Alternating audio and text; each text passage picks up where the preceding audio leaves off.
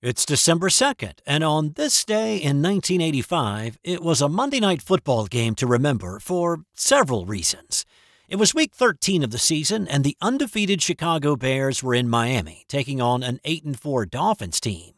The Bears were rolling, coming off consecutive shutouts and outscoring teams 104-3 in the previous three games. They seemed destined to close out the regular season without a loss, march to the Super Bowl title, and equal the 1972 Dolphins in the record books as the only other undefeated team in NFL history.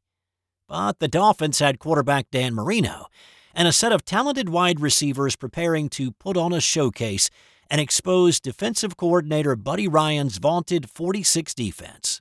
It didn't take the Dolphins long to start lighting up the scoreboard, scoring on their opening drive on a 33-yard TD pass from Marino to Nat Moore, a couple of rushing touchdowns, a blocked punt setting up another Marino to Moore scoring strike in the closing minutes of the first half, and the Dolphins led 31-10 at the break.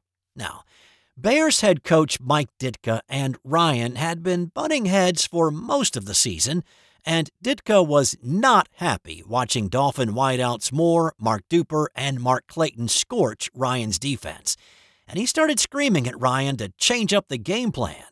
Ryan told Ditka that he didn't need or want his advice and told him where he could put it. The two were screaming in each other's faces, and whether any punches were ever thrown is still up for debate, with more than a few saying Ditka offered to take their dispute outside the locker room. Now, back out in the hot and humid Orange Bowl for the second half, the Bears narrowed the margin to 31-17 early in the second, but good fortune, or maybe it was the luck of the 72 Dolphins in attendance that night, that rubbed off on Marino on the next possession.